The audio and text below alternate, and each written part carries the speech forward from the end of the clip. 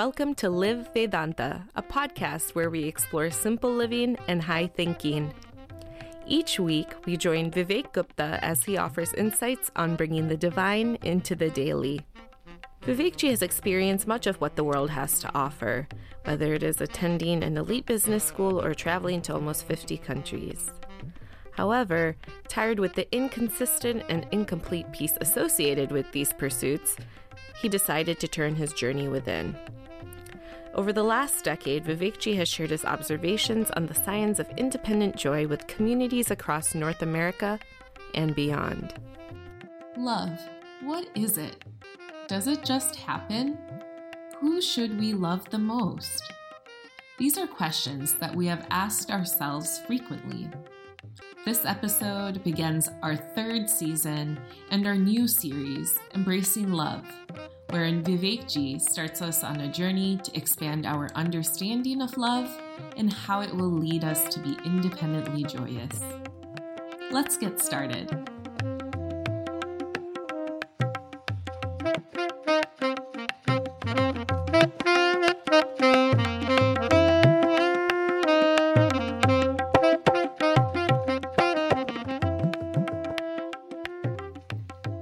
Hariom and greetings from Niagara Falls. Happy to see all of you. Ramayana is a large text, obviously in quality, in quantity too. And near the end of Ramayana, one of the final messages shared by Valmiki ji, by Tulsidas ji, where there is satsanga, there is katha. Where there's community, there's katha you can share as a story, as a narration. Where there is katha, there is no moha. There is no confusion. There is no dependence. So satsanga leads to katha, and katha leads to the opposite of moha. The opposite of confusion would be clarity, conviction, confidence. Opening katha some more, because we hear katha and we think of stories, long stories that we can't relate to. The word katha is made up of the compounds kat yate, prakash yate, yatha. Katyate prakashyate yatha.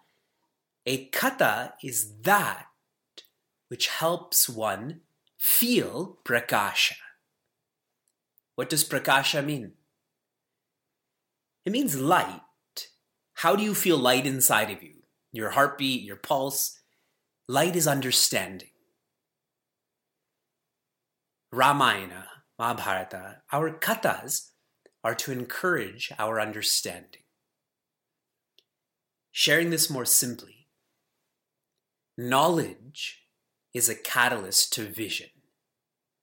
Knowledge is a catalyst to vision, and our Chinmaya Setukari Satsanga, our Chinmaya Setukari spiritual semesters, we're invoking this knowledge, this Chinmaya, so that we have a vision, an understanding towards our responsibilities.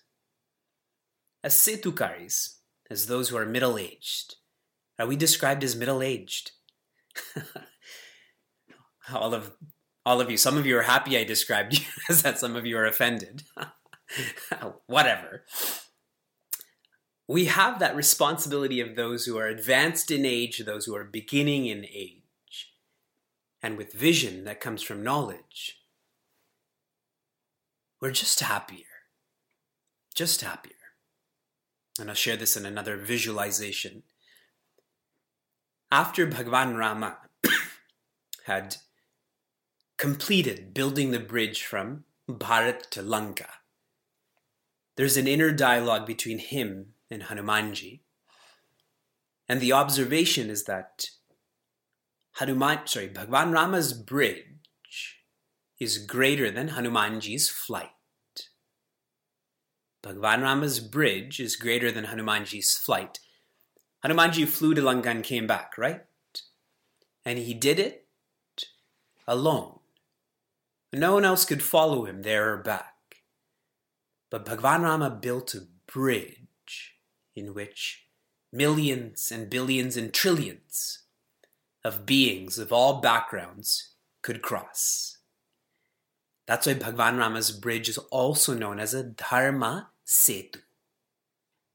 It is a bridge of Dharma. It is a bridge for responsibilities. That's what this community is about. Lots of visualizations too. Be in tune with that. In our first semester, we took up the text, Peace in a Restless World. Peace in a Restless World. And this is such a lovely title because we all know that our nature is peace, but still we feel restless. So this text aspired to quell that hypocrisy, that I'm supposed to be independently joyous, but I'm still pleasure-seeking. And the main message of this text, we often hear about Satya Yuga, also known as Krita Yuga, a golden age. And when this is heard, there's an external description of how healthy people are, how rich people are, when in actuality, this golden period is not determined externally but internally, when sattva, that is calmness, is the primary quality of you, then rajas and tamas, aggression and laziness, then there is no restlessness. There's no restlessness inside, so there's no restlessness outside.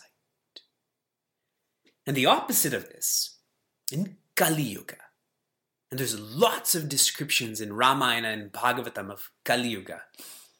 Today in our Bhagavatam class, we heard a hilarious description of this period of selfishness.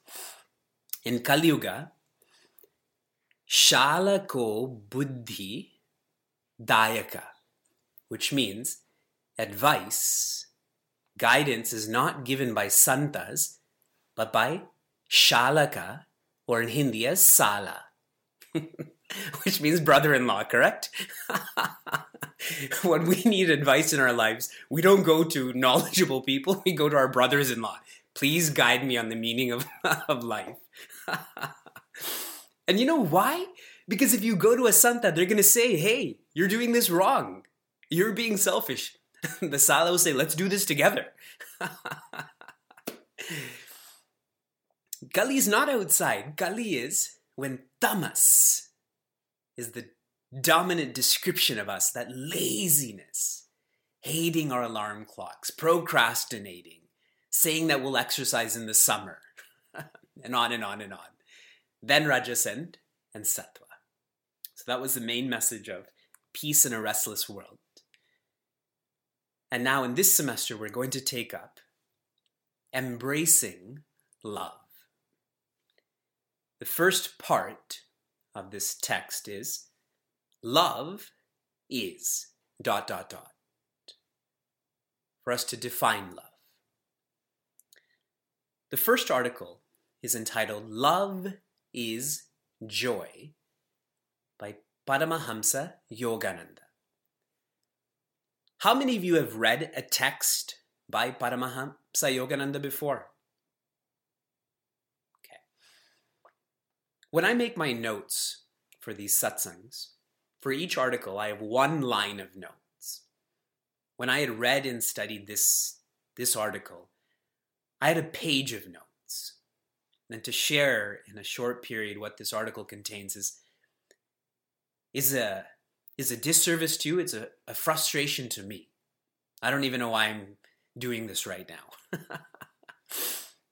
What Paramahansa Yogananda shares. He says that love leads to joy. Shared differently, virtues lead to joy. And every one of us already knows this. When you're patient, are you happier or less happy? When you're disciplined, you're happier or less happy? When you're forgiving, you're happier or less happy? So love virtues lead to joy.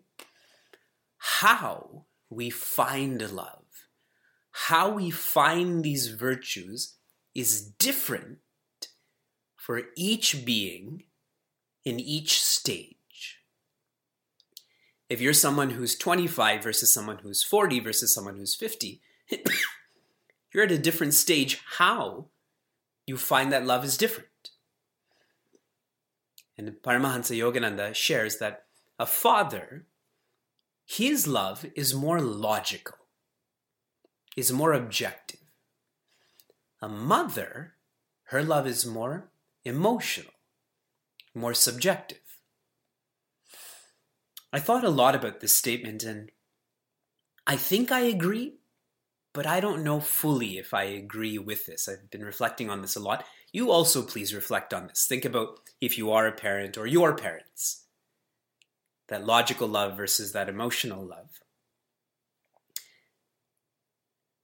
The author is guiding us in this article that the love we have to express is a love for our Creator, a love for Bhagwan. And he gives such a logical, emotional reason for this. Because Bhagwan, our Creator, our original parent, knows the struggles we're going through. Knows the struggles we're going through.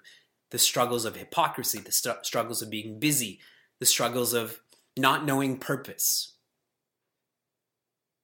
One of the qualities of our Creator is compassion or empathy. Sympathy is when I intellectually try to understand what you're going through. Empathy is when I know what you're going through because I feel that close to you, or I myself have gone through that. We use these words too casually. Sympathy is one dimension, empathy is a different dimension. No one, no presence is more empathetic than Bhagwan. And so it's easier to offer our love to one who can empathize. So to love Bhagwan. By doing so, what will happen? We will start to appreciate that all of the people that we're looking at in our screen right now, the people we will sleep beside tonight, the people we'll meet on the bus tomorrow, are individual manifestations of that same Creator, that same presence. So if you're thinking of the implication of this, the more I love Bhagwan, the more empathetic I become. The more empathetic I become, the happier I become. Because virtues lead to joy. Paramahansa Yogananda becomes quite specific in this article, where he shares the most divine relationship, he calls it a divine friendship, is between a guru and a shishya. The shishya knows the guru's perfection, and the guru's only wish for that shishya is perfection. And shared differently, the word for perfection would be joy, or independent joy. Dependent joy is imperfection, correct? Independent joy is perfection. That's the only glue, that's the only tie between a guru and a shishya, is that the shishya wants that independent joy and is going to someone who is, and that guru knows that the shishya wants that independent joy and so is guiding them to that. They have a singular goal, and that is to love Bhagwan. There is no other goal other than to love God. And so their relationship is totally open. Totally open. When you go to a retail store to buy milk, to buy shoes, you are going there with money in exchange for those shoes, there's no other agenda, correct? You're not trying to bargain in North America when you go to a retail store. You're not going there to tell them about your life or get to know their life. It's a very open relationship, correct? And now if we think about the relationship we have with our significant other, with our coworkers, our supervisor, is it like that? Our co-teacher in Balavihar. Is it like that? When there's a lack of openness, that divinity fades away. When that openness is there, that divinity is more present. So tactile in sharing that openness.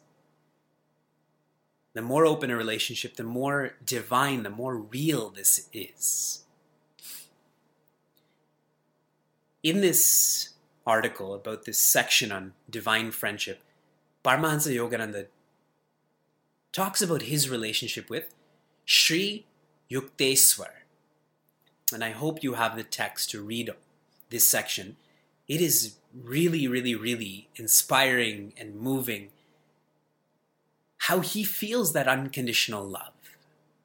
It's a phrase we keep throwing around. He recognizes it. He describes it. I have experienced the same. I've shared this with you in different settings. That's the feeling of that divinity. That's God in your hands, not just in your heart. So all of this is shared in Love is Joy. The next article is called Love, the Greatest Force. Love, the Greatest Force by Swami Chinmayananda, by Gurudev. And Gurudev begins by saying, we feel that we don't need to understand love. Everything else we need to understand, correct? How a stove works, what the weather is going to be like tomorrow, where my investment fees go. We want to understand all of that. But when it comes to love, we just feel like we don't need to understand that. It's just there. And if I don't understand love, then I can't grow love. I can't cultivate love. If you don't understand the nature of a seed of a plant, then you can't grow it well. You'll just infer, put it in soil, put it in water. But some seeds need more water, some seeds need less water, right? So his first point is, love is an ability. And I don't think I've read that statement before. Love is an ability. Abilities can be understood. Abilities can be cultivated. So now I'll layer another message to love as an ability.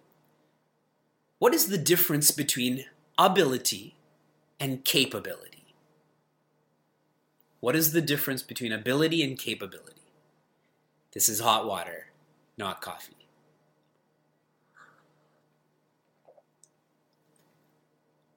Capability is how much of your ability you have. Okay, current and future, okay. You're thinking too much like an engineer. It is your captured ability. That CAP, if you can think of it as your captured ability. We all have an ability, but how much of that is manifesting? How much of that is being invoked? That's capability. So Gurudev is sharing here, we have an ability. Growing that ability becomes capability. That love is like that. He shares that the direction of our love is the factor that will release our potential. Will release our potential. And he specifically says, when we love the lower, what is that called? What is a Sanskrit word? Now we'll see who read and who didn't. What's the Sanskrit word to, yes, sneha. And when you love the higher, it's called prema. When I love the lower, whatever ability I have, stays, but I don't grow that ability. When I love the higher, whatever ability I have is manifested, but I'm also growing that. I'll give you a visualization. When Hanumanji is first introduced in Ramayana, who does he love? Who does he love when he's first introduced? Sugriva, correct? And so Hanumanji's potential is that he's strong and he can run fast. Lots of other people are strong and run fast too. But once he comes to know who Bhagwan Rama is, these are not just ordinary princes. It shifts from sneha to prema. What happens to Hanumanji? Now you can never separate Hanumanji from Bhagwan Rama, correct? Direction is the catalyst about releasing our ability, our capability. Swami Chinmayananda gives another framework. One of the questions asked to him is, what is the difference between lust and love? Lust and love. A very relevant question for those who are middle-aged. Love is togetherness. Lust is separation. Togetherness, separation. Love is expansion. Lust is shrinking. Try to put yourself in this circumstance.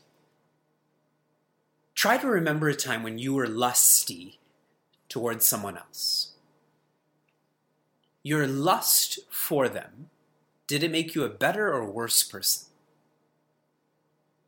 Were you a master of that lust, or were you a slave to that lust? Ravana, many of us have just come back from Sri Lanka. In Sri Lanka, Ravana is respected in all ways other than the one vice that he has, which is lust. That lust was about separation. He separated Mother Sita from Bhagwan Rama. It was about shrinking. Valmiki Ji describes Ravana that he's like a scared dog when he goes and kidnaps Mother Sita. Now, if you think of Bhagwan Rama, he never lusted for Mother Sita. He loved her, which is why he said, you be here in Ayodhya, let me deal with these hardships. When he came into Lanka, he came with confidence. Very different than Ravana. His is a prema, not a sneha. The author shares, again, coming back to loving God. Each of these articles shares that we should give all that we have, all that we are, to our Creator, because nobody understands us like our Creator.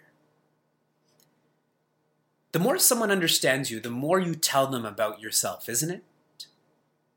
If someone doesn't understand you as well, you're hesitant to tell them about your background, your weaknesses. But when someone understands you well, you give more and more of yourself to them. Think about it financially. If you are questioning a certain charity, then you give a $10, $20 donation. But if you know that there's no administrative fee, that you see where the money is going, you add zeros to that number, yes? That understanding leads to that giving. We should give all of who we are to God, starting with our weaknesses. Starting with all of our weaknesses. Okay, question for all of you. You have a plate of food, of which there's some things that you like to eat, and there's some things that you don't like to eat. How many of you eat the food that you like first, by a show of hands? You eat the food that you like first. How many of you eat the food that you dislike first? Okay. I also eat the food that I dislike first. That way, my plate becomes more beautiful. Correct? All of the spicy dishes are left. All the creamy dishes are left. All of that raw salad is finished, Just close your eyes, Om Namah Shivaya, and just swallow. It's raw. Somehow it'll get digested. Here, what Gurudev says, when we offer all of our vices, the impatience, the judgment, the frustration, being overwhelmed, etc., we feel more confident then, because the beauty, the strengths still remain. So practical. And the final part of this article, the upadesha, the advice, the moral injunction, that's the word used in the article, for humanity, for us, is love thyself. Love thyself. Loving thyself is the same as knowing thyself. If you want to be happy for one lifetime, what is the best way to be happy for one lifetime? Help others. If you want to be happy for all lifetimes, what is the only way to be happy for all lifetimes? To know thyself. How? To love thyself. If you love your potential, you'll release your potential. If you don't love your potential, we will be living a life of lust and sneha, thinking that this is a life of love and prema. That hypocrisy, that kali. And the third article, in brief, this is entitled, Love is Understanding. So looking at me and not your text or notes, what was the title of the first article? Love is joy. The second one, love is the greatest force. The third one, love is you're just looking down right now, like you're texting and driving. That's our Setukari classes are like that. Remember, part one is love is. We're trying to define love. So now we know it's joy, it's a force, it's understanding by Thich Nhat Hanh. I Wikipedia'd this and put the audio on again and again and again to try to learn how to pronounce this correctly. I think I did an all right job. He shares, what is the utility of togetherness? You tell me. Share in the chat room. What is the benefit of oneness? What is the utility, the benefit?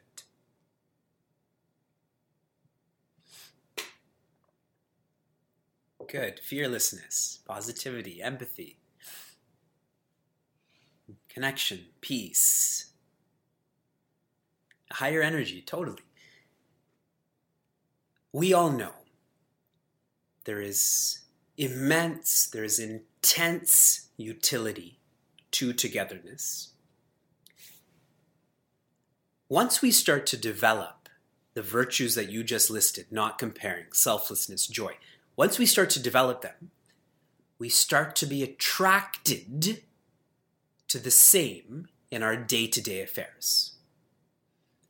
If you become a more patient person, when you're at your workplace, are you not drawn to someone who's more patient?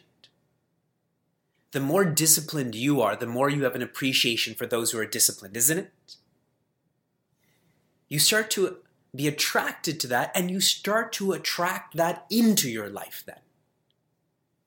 The more negative I am, the more negative people come around me. So the author is encouraging us to be aware of the utility of togetherness. And then he just jumps. You know how some pools don't have like a transition between a shallow end and a deep end? There's just 2 feet, 20 feet. Some beaches are like that too.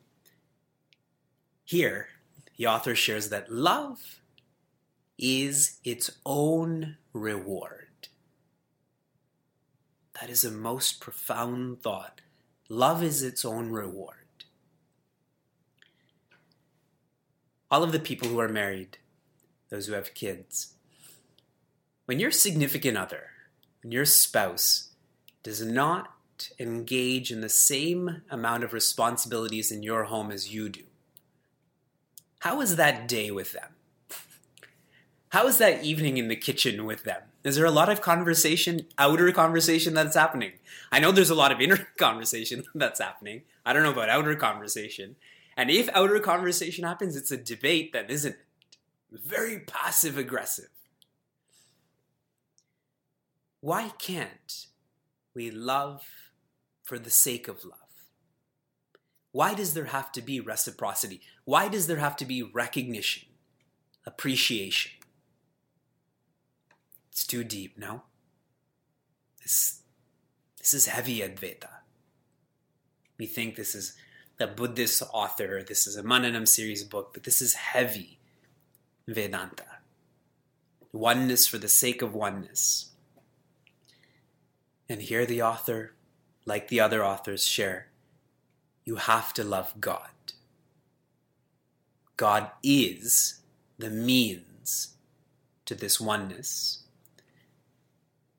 The more you know God, the more real God becomes, the more natural it is to love God. The knowledge helps with reality. When an entity is real, it becomes easier to love that entity.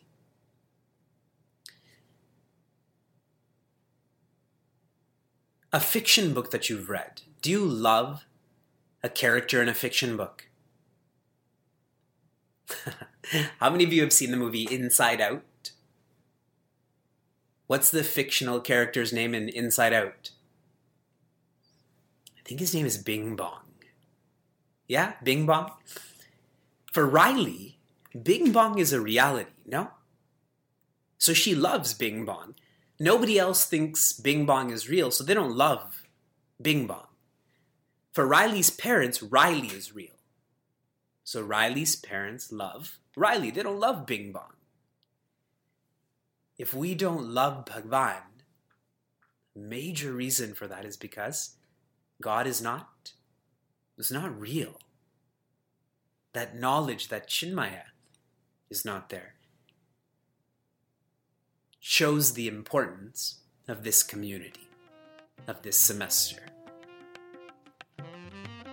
If you enjoyed what you heard or want to learn more, share this episode with a friend or find us online at facebook.com/cmniagara. For those on the journey of self-development, Chinmaya Mission Niagara provides a community forum for seekers to listen, reflect, and contemplate. This podcast is produced by the Young Adults of Chinmaya Mission, an international nonprofit working to transform individuals through the knowledge of Vedanta. Until next time, inspire, love, be.